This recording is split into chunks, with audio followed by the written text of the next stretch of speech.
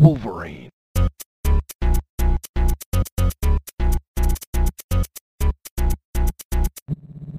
Wolverine. Hello and welcome to the Examination Podcast, the only X-Men podcast as exciting as one of those Exodus propaganda stories you hear over a nice campfire. We've got 3 great issues to talk about this week, including Hellions 3, X-Men 11, and X Factor number 2. Hosting with me is Dane Radier. Hello. And Kelsey Strutz. Maybe. And Kelsey Strutz. Hey, can you not hear me now? I hear you, man. I just muted you because I don't like you. Oh, that's fair. That's fair. Well, a great show this week. I'm really excited about the issues we had. And kind of a good talking point to get into the news is this is the end of the Empire tie-ins, whether that's the X-Men Empire book itself or the Empire-focused issues of X-Men. And now we transition into the Ten of Swords. In the same book, it was almost a bookend and a beginning at the same time. How excited are you guys for Ten of Swords, Dane?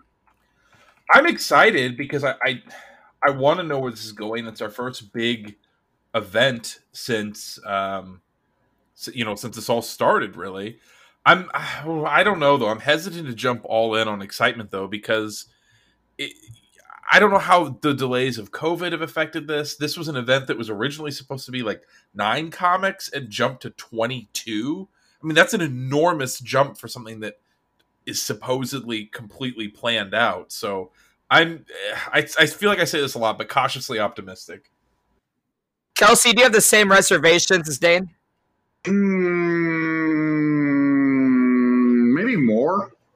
Ooh. I don't know. I'm almost apathetic with it. Like, most of the books I've been enjoying don't seem to have much of a tie-in with Ten of Swords other than maybe Cable, but only because Cable is gloriously campy. Yeah, the sword is like the least important thing about Cable right now. It's more just entertaining that they have it there. You're just like, oh, cool, this sword's here.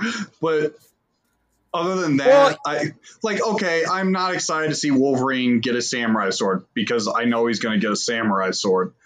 Well, that is the sword that stops healing regeneration. Like it's part of his history. Don't care. Maybe we'll learn about that in Black, White, and Blood.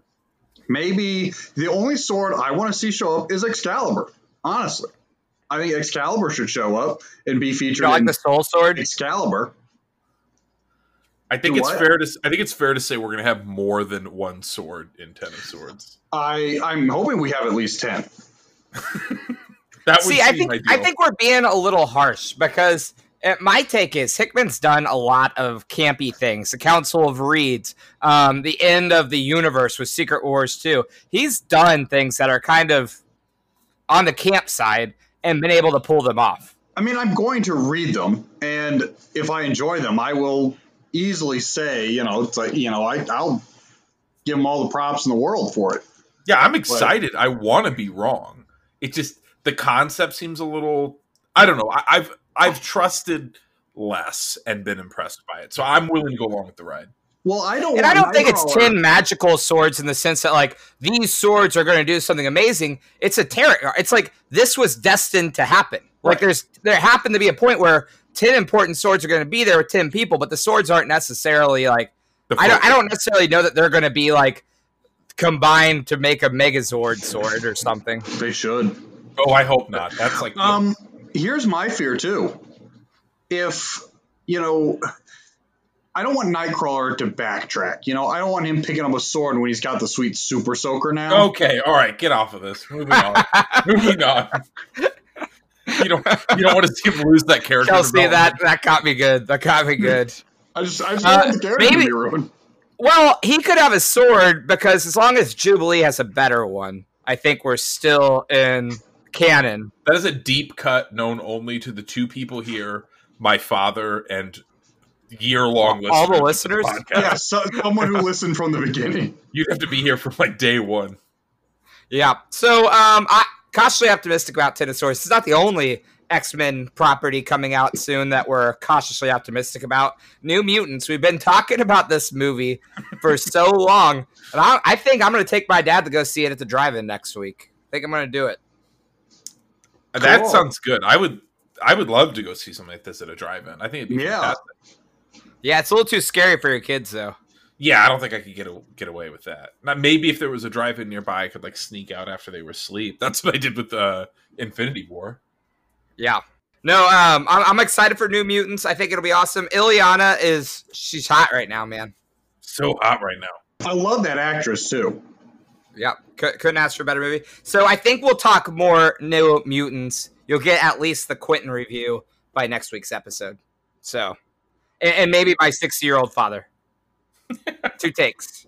Some 2 hot takes. We'll do a 60-year-old, a 30-year-old, and then we can get our friend Jordan's baby to be the 1-year-old. So every 30 years, you get a review.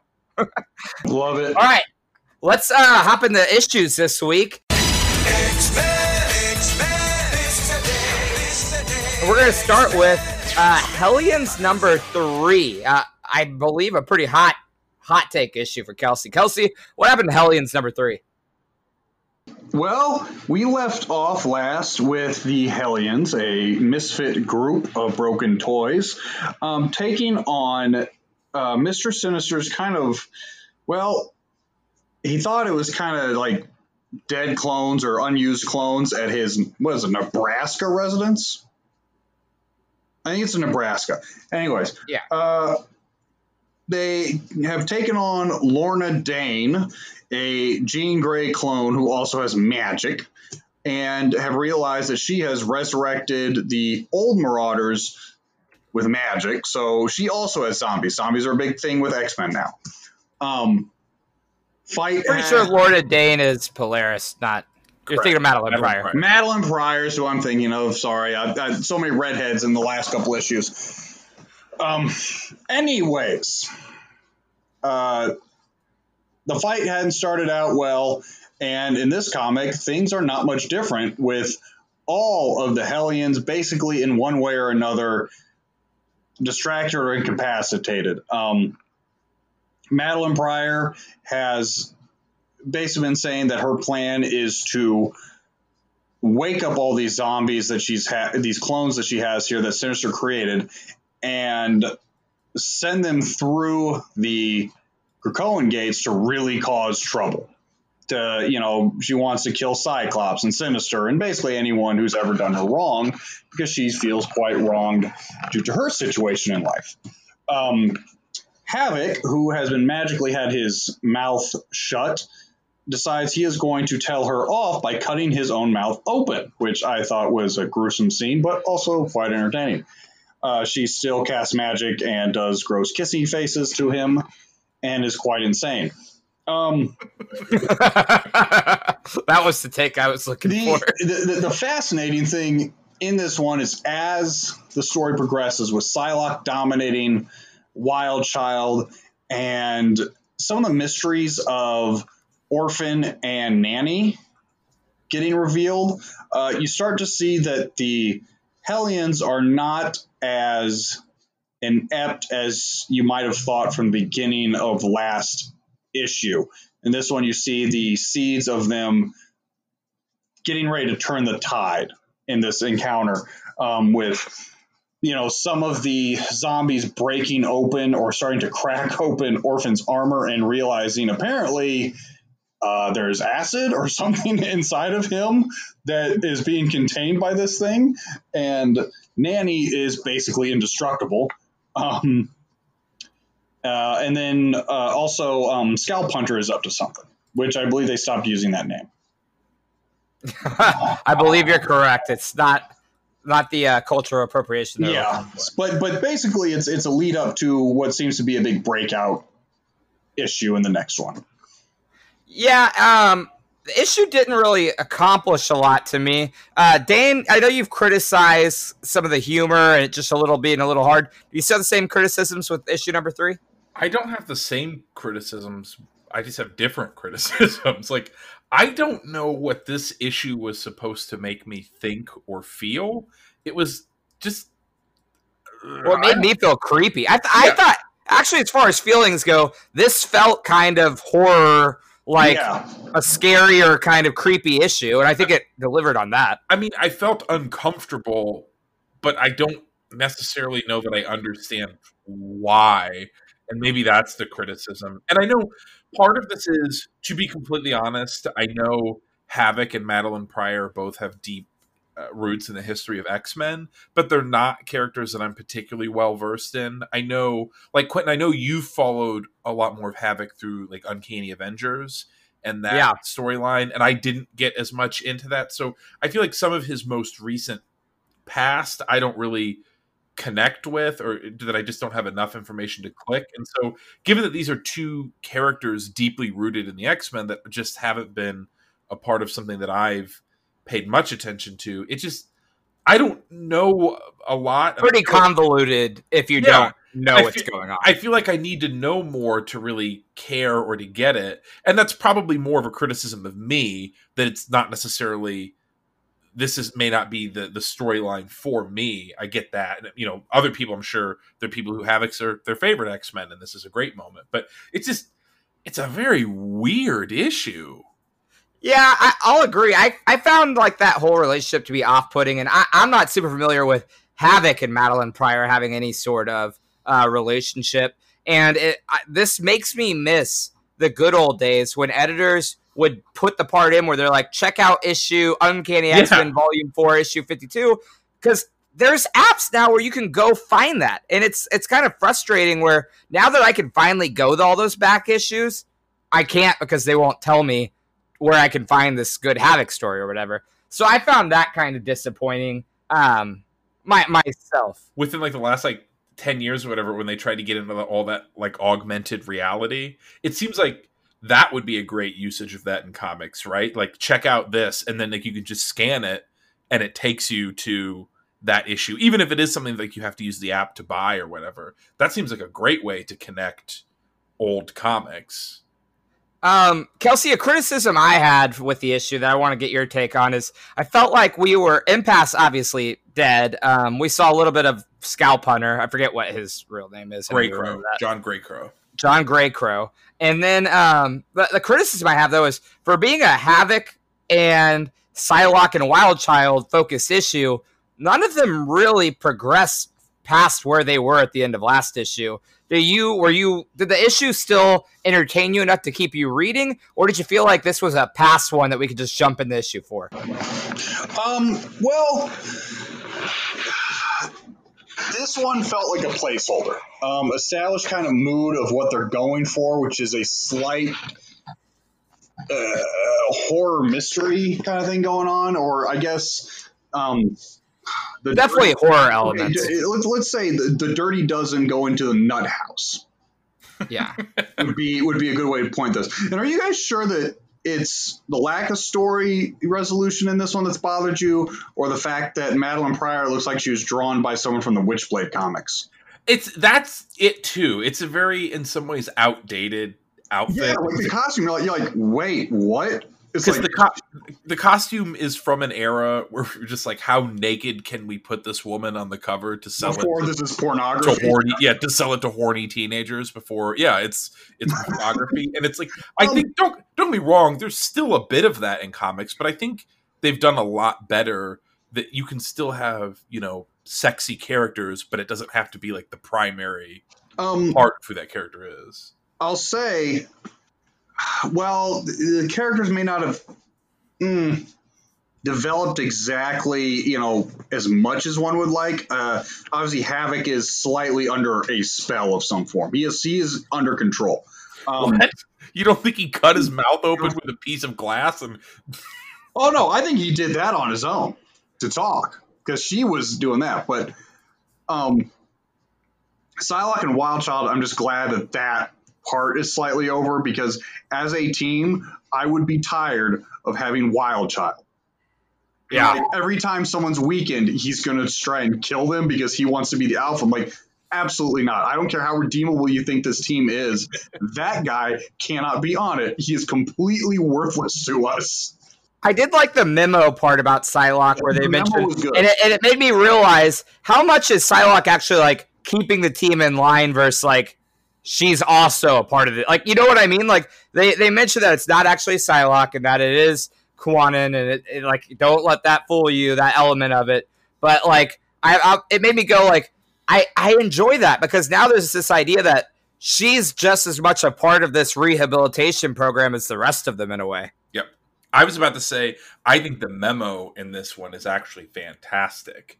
It's what the memos should be with regards to this, is that it's not necessary to telling the story, but it enhances the understanding and kind of like starts to make you think a little bit. And exactly. It points out something. It's like, hey, be aware of this type of thing. It may come up, maybe not, but right. You can skip it and your understanding of the story is still the same, but it deepens your thought about it. And I think it's fantastic in the same way that I complimented the opening to Marauders a couple weeks ago, where you knew that letter was from Nightcrawler before it was finished. This, I mean, 2 sentences and I knew this was Beast writing this memo. You know what I mean? Yeah. Just the way that it's written. It's too intellectual. It's too highbrow. And you eventually get, in like the 3rd paragraph or something, some context clues, because he refers to, you know, us as the original X-Men or whatever it was. But it's immediately apparent that this is Henry McCoy writing this letter. And to me, that's really fantastic that in comics, again, you didn't have to show me a picture of him. You didn't have to do anything except write it. And you wrote it in the voice of another character. It could have been one of hundreds of X-Men, but you knew instantaneously who it was. So for me, this issue's interesting because the idea that Hellions #3 kind of downgrade in quality felt the same way about Marauders when it came out, where it had 2 really strong issues and it kind of like stuttered a little for me. So I'm gonna be forgiving with this one, and I'm gonna still keep it kind of in my personal top half books so far. But I am cautiously unoptimistic now. No way I'll put it.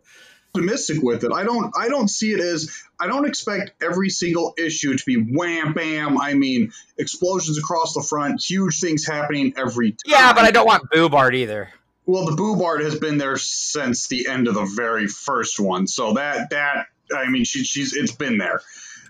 And I want to see more character movement too. That was a criticism I had, is there wasn't a lot of plot to what happened. But they're trying to establish it for that in the next one. They're trying. It's almost like a transition. Like, here you go. They are stuck. This is them developing as they're stuck, and then here we go to the next one. It's yeah. I think you're going to get a lot more payoff in the next one because of this issue.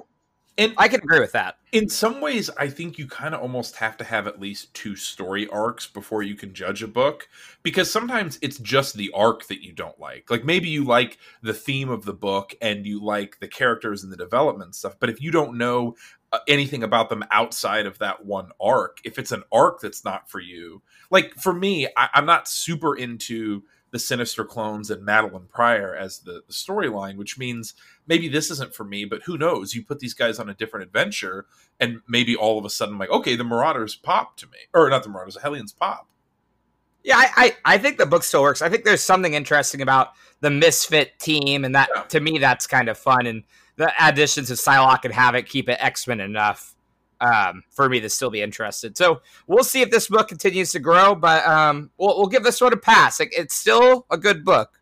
Just got to watch for the next one, see where we go. Next, let's jump into X Factor #2, another book that's came here in the last few, I want to say weeks, but months, unfortunately, since the COVID thing. But so X Factor #2, Dane, what does this book do? Aurora returns to the land of the living, while X Factor receives a mysterious, bloody package, leading them to a report of a dead mutant in the Mojoverse. The team suits up and heads out, but Dakin can't get the upvotes to continue on. The rest push forward and confront Mojo directly.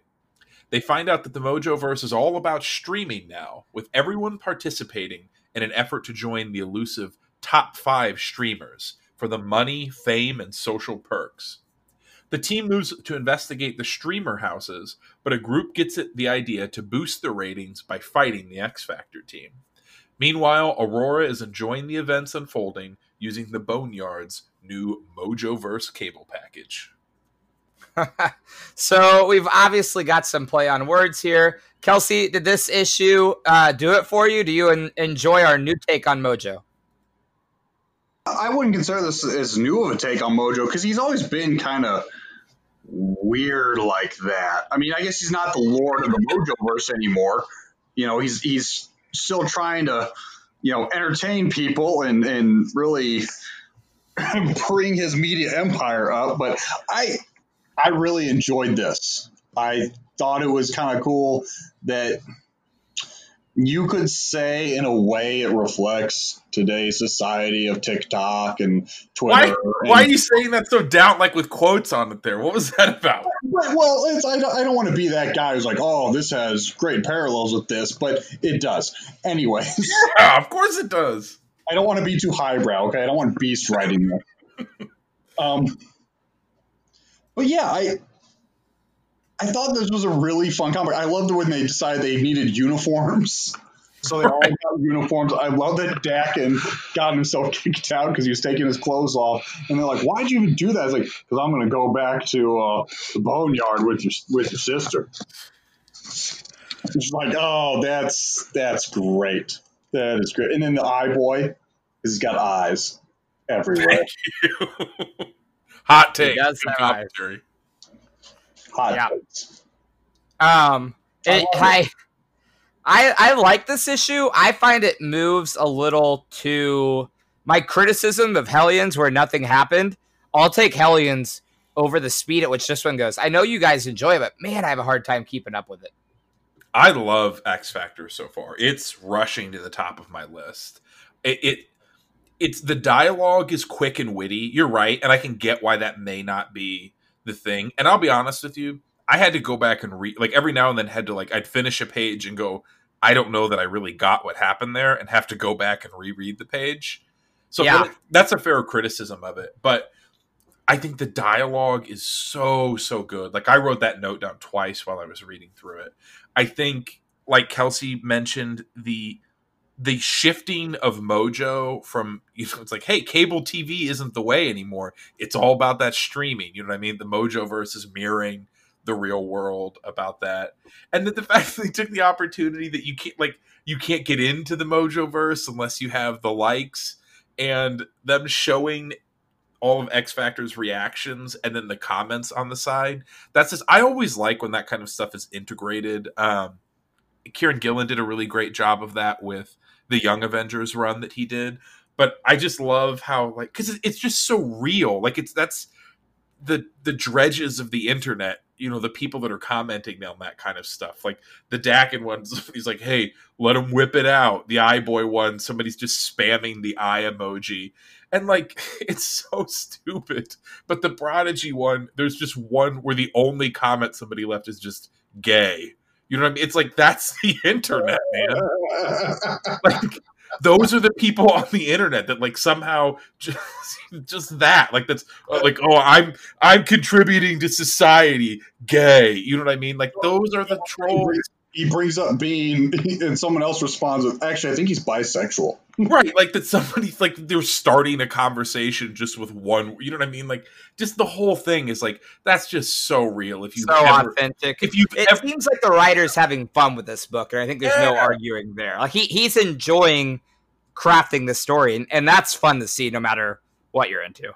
Yeah, and it's just, and like the person standing at the gate that says press 1, you know what I mean, for whatever. I don't even remember what it was, but they're like, where is the button on the person? And that's boop him.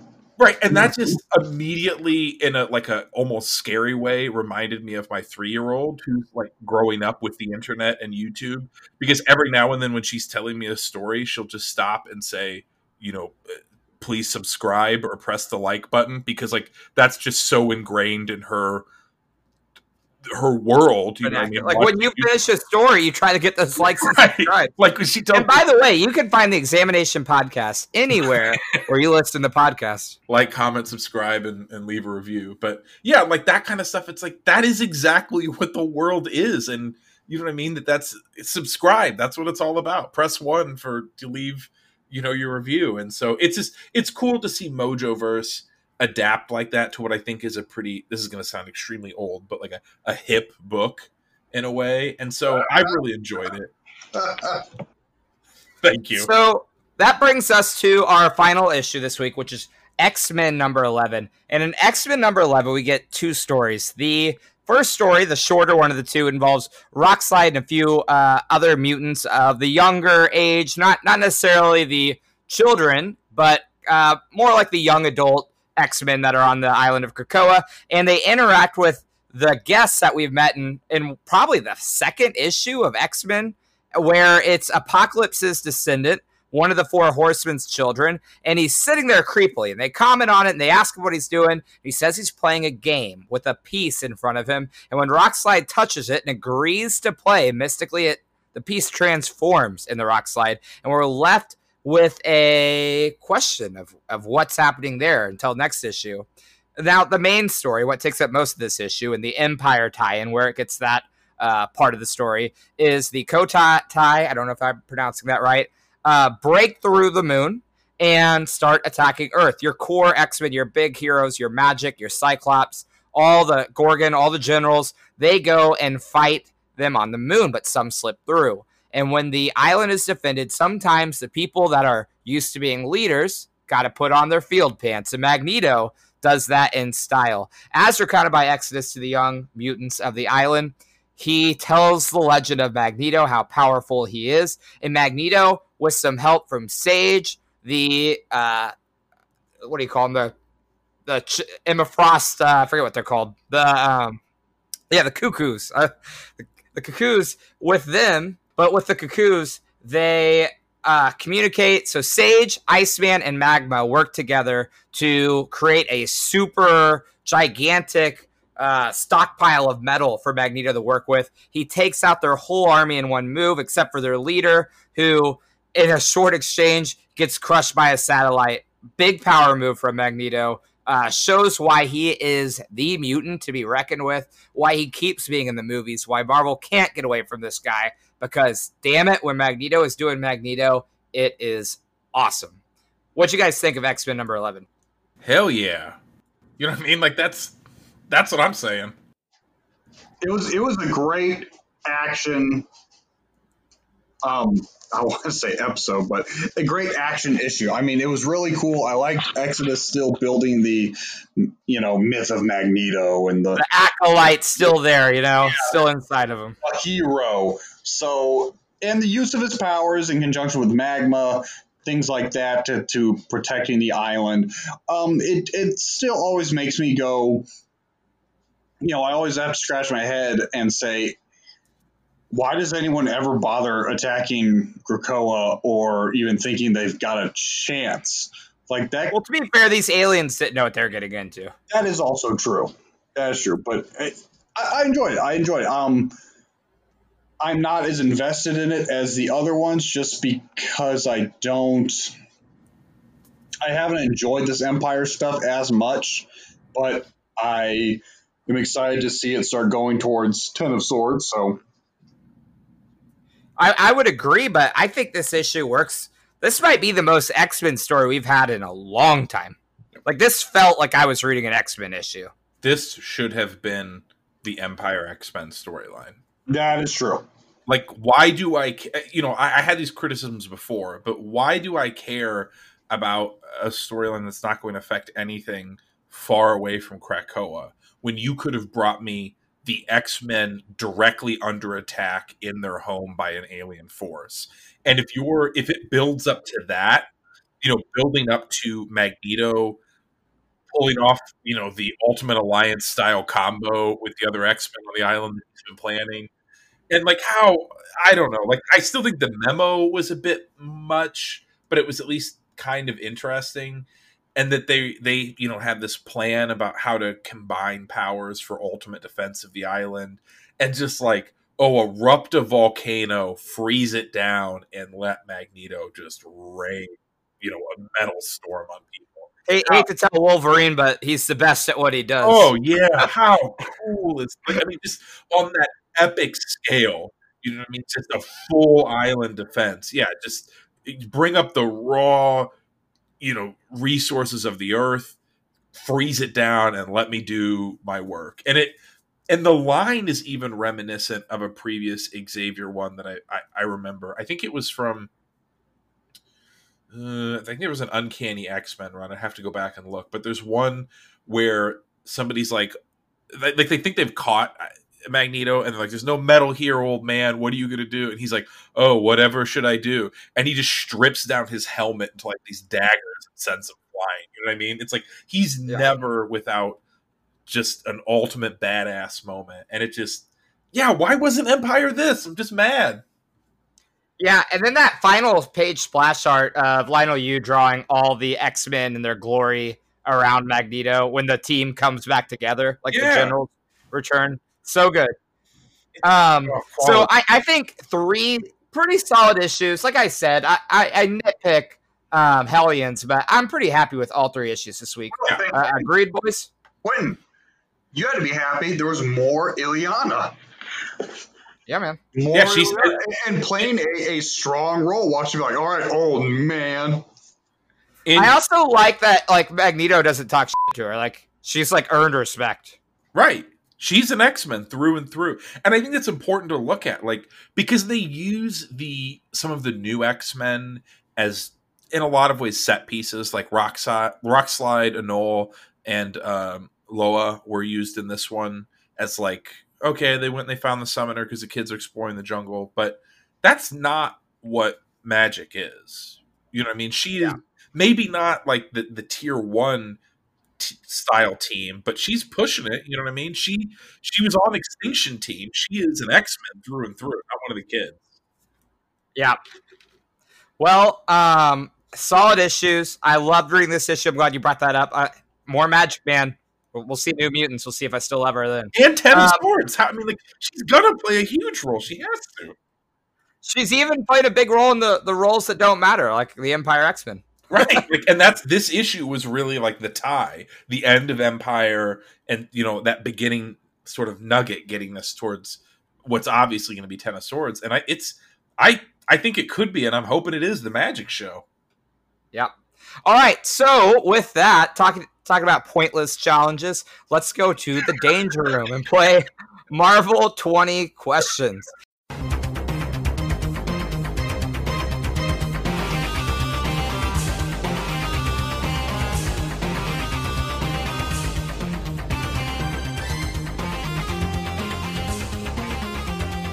Our contestants have 20 yes or no questions to try and figure out the person, place, thing, or idea from the Marvel Universe. And the questioning begins now with Kelsey. Is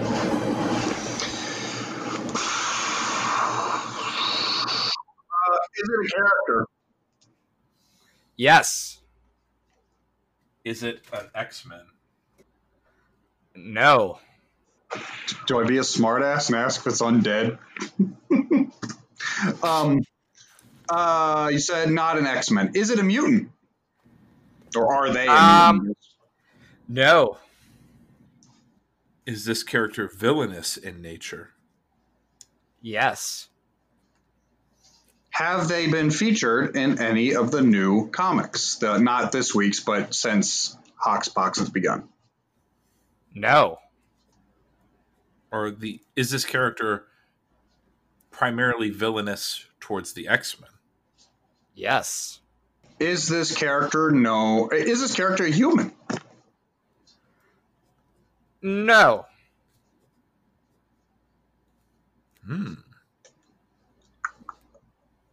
Is this character robotic in nature? Yes. Is this character larger than normal people? Not that I know of. No. No, they are not. Okay. All right. So robotic, I think so far is our best. Roughly human sized, roughly. Would this person be considered cyborg, as in part robot, part something else? Yes. How many cyborgs fight the X-Men? Does this character have has this character been linked to Weapon X? No. Okay. Does this character share a first name with our president? No. It's going for Donald Pierce. Well, the answer would be no, apparently. Right. Let's checking it out.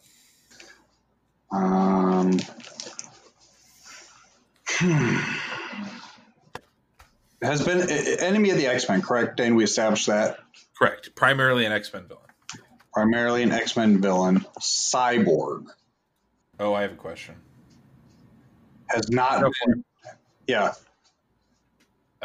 Is this character a resident of the Mojoverse?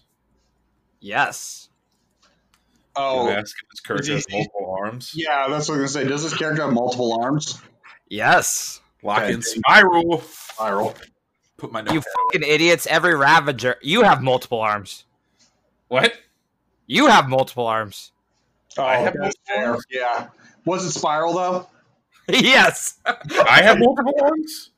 Yeah. Oh, okay, that's a good point. I see where we're going here. Could have been any Ravager. I see where we're at now. I do have Yes, multiple it was Spiral. Hasn't been featured. There was a logo of her in this week's issue. And we did talk about the Mojo. There was a Spiral enhancement store. Yeah.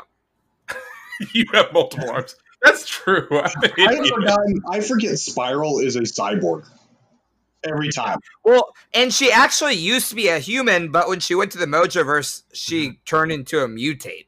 So it was one of those things where I was like, do I call her a human? I knew you were thinking mutate when you even pause on mutant. When you're like, That's a respectable answer. I'm like, yeah. That's a respectable answer. Yeah, Spiral. Let's see, what do I know about Spiral? She is one of an these X-Force. and one of these selectable characters in the Children of the Atom fighting game Yes. that I played a lot at my local Fuddruckers. Or pocket change in the mall when it was there. I took a notebook with me. That was my favorite place to eat when I was young, because they had the game. I didn't care about the food. And I took this little notebook with me to keep track of all the special moves that I learned. This was like before you could just look this all up on the internet. Or just realize down to forward punch, down to back punch or kick. I was down and corner punch or kick is mostly every Capcom move ever. quarter circle forward, quarter circle back, half circle forward. Yeah. So I remember, God, I feel like there's a lot of stories that involve the X-Men and me crying as a child. But I remember we were going to go to Fuddruckers, and I couldn't find the notebook, and I just refused to leave without it, because what was the point of going if I couldn't record the moves or build on the knowledge I'd already acquired? And so I cried. Still went to Fuddruckers and still ate an awesome burger. And still play the game, but with none of my previous knowledge. So kind of a wasted opportunity. But this is how I know your parents are weak. Mine would have punished me and refused to let me play the game. They would have made me look at it as I cried. His dad would have just looked at him with this look of just disappointment that I can picture right now.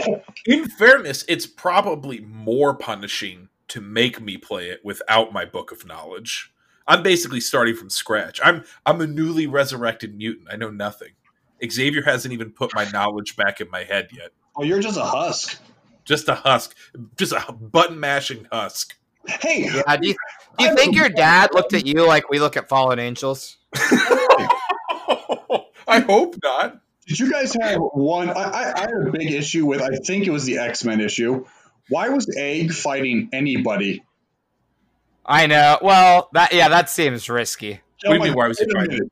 There's a scene in there, like a group fight, and Egg is like giving the beat down on something. And I'm like, that's dangerous, because once you lose him, what do you do? Any of those five. It's like, put them in a box somewhere. They don't get to fight nobody. I don't know. There's a part of me that thinks they have to have some kind of a contingency, right? Like there's already an egg husk just like sitting around waiting for this. Come on. You're telling me you think Xavier has 7 backups of everybody's mental files, but they don't have some contingency? I mean, I'm sure they... Why even get to the backups? Wait a minute. Don't those things spoil? The egg... Oh, come on. Like, we're talking about comic books. They can't find some way... I mean, they have people who manipulate time. I'm sure this will come up. There's a story for everything, but I do think that a long con has to be that one of the 5. Yeah, one of the 5 goes down. You're absolutely right. Like that has to be a story, and you just adjust your rules when you get to it to make it. Because that's the point. They've kind of not explored everything almost intentionally, so you can adjust the rules when you need to. Actually, oh yeah, his name's Egg. What it used to be Gold Balls. Yeah, gold balls, man. Gold balls. All right. Well, that's about all the gold balls we have for today. That's the way to sign off right there. Gold balls. We'll see you next time, unless Egg died in the last issue and the whole Krakoa period of the X-Men comes to an end. It's over. Bye, Hickman. All right. Later, guys. Later. See ya. Hi, and thanks for listening to the Examination Podcast.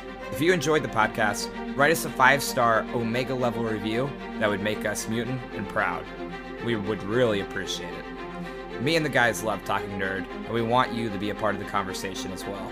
If you have any topics you want to discuss, questions to ask, or suggestions for the Marvel 20 Questions Danger Room segment, you can always get connected with us. Email us at q.examination@gmail.com. Remember, examination is EXAMENATION. You can also follow us on our Twitter handle @examination, spelled the same way, or visit our website, examination.blogspot.com. Thanks again for listening. We love having you be a part of our community, and we can't wait to hear from you. See you next week.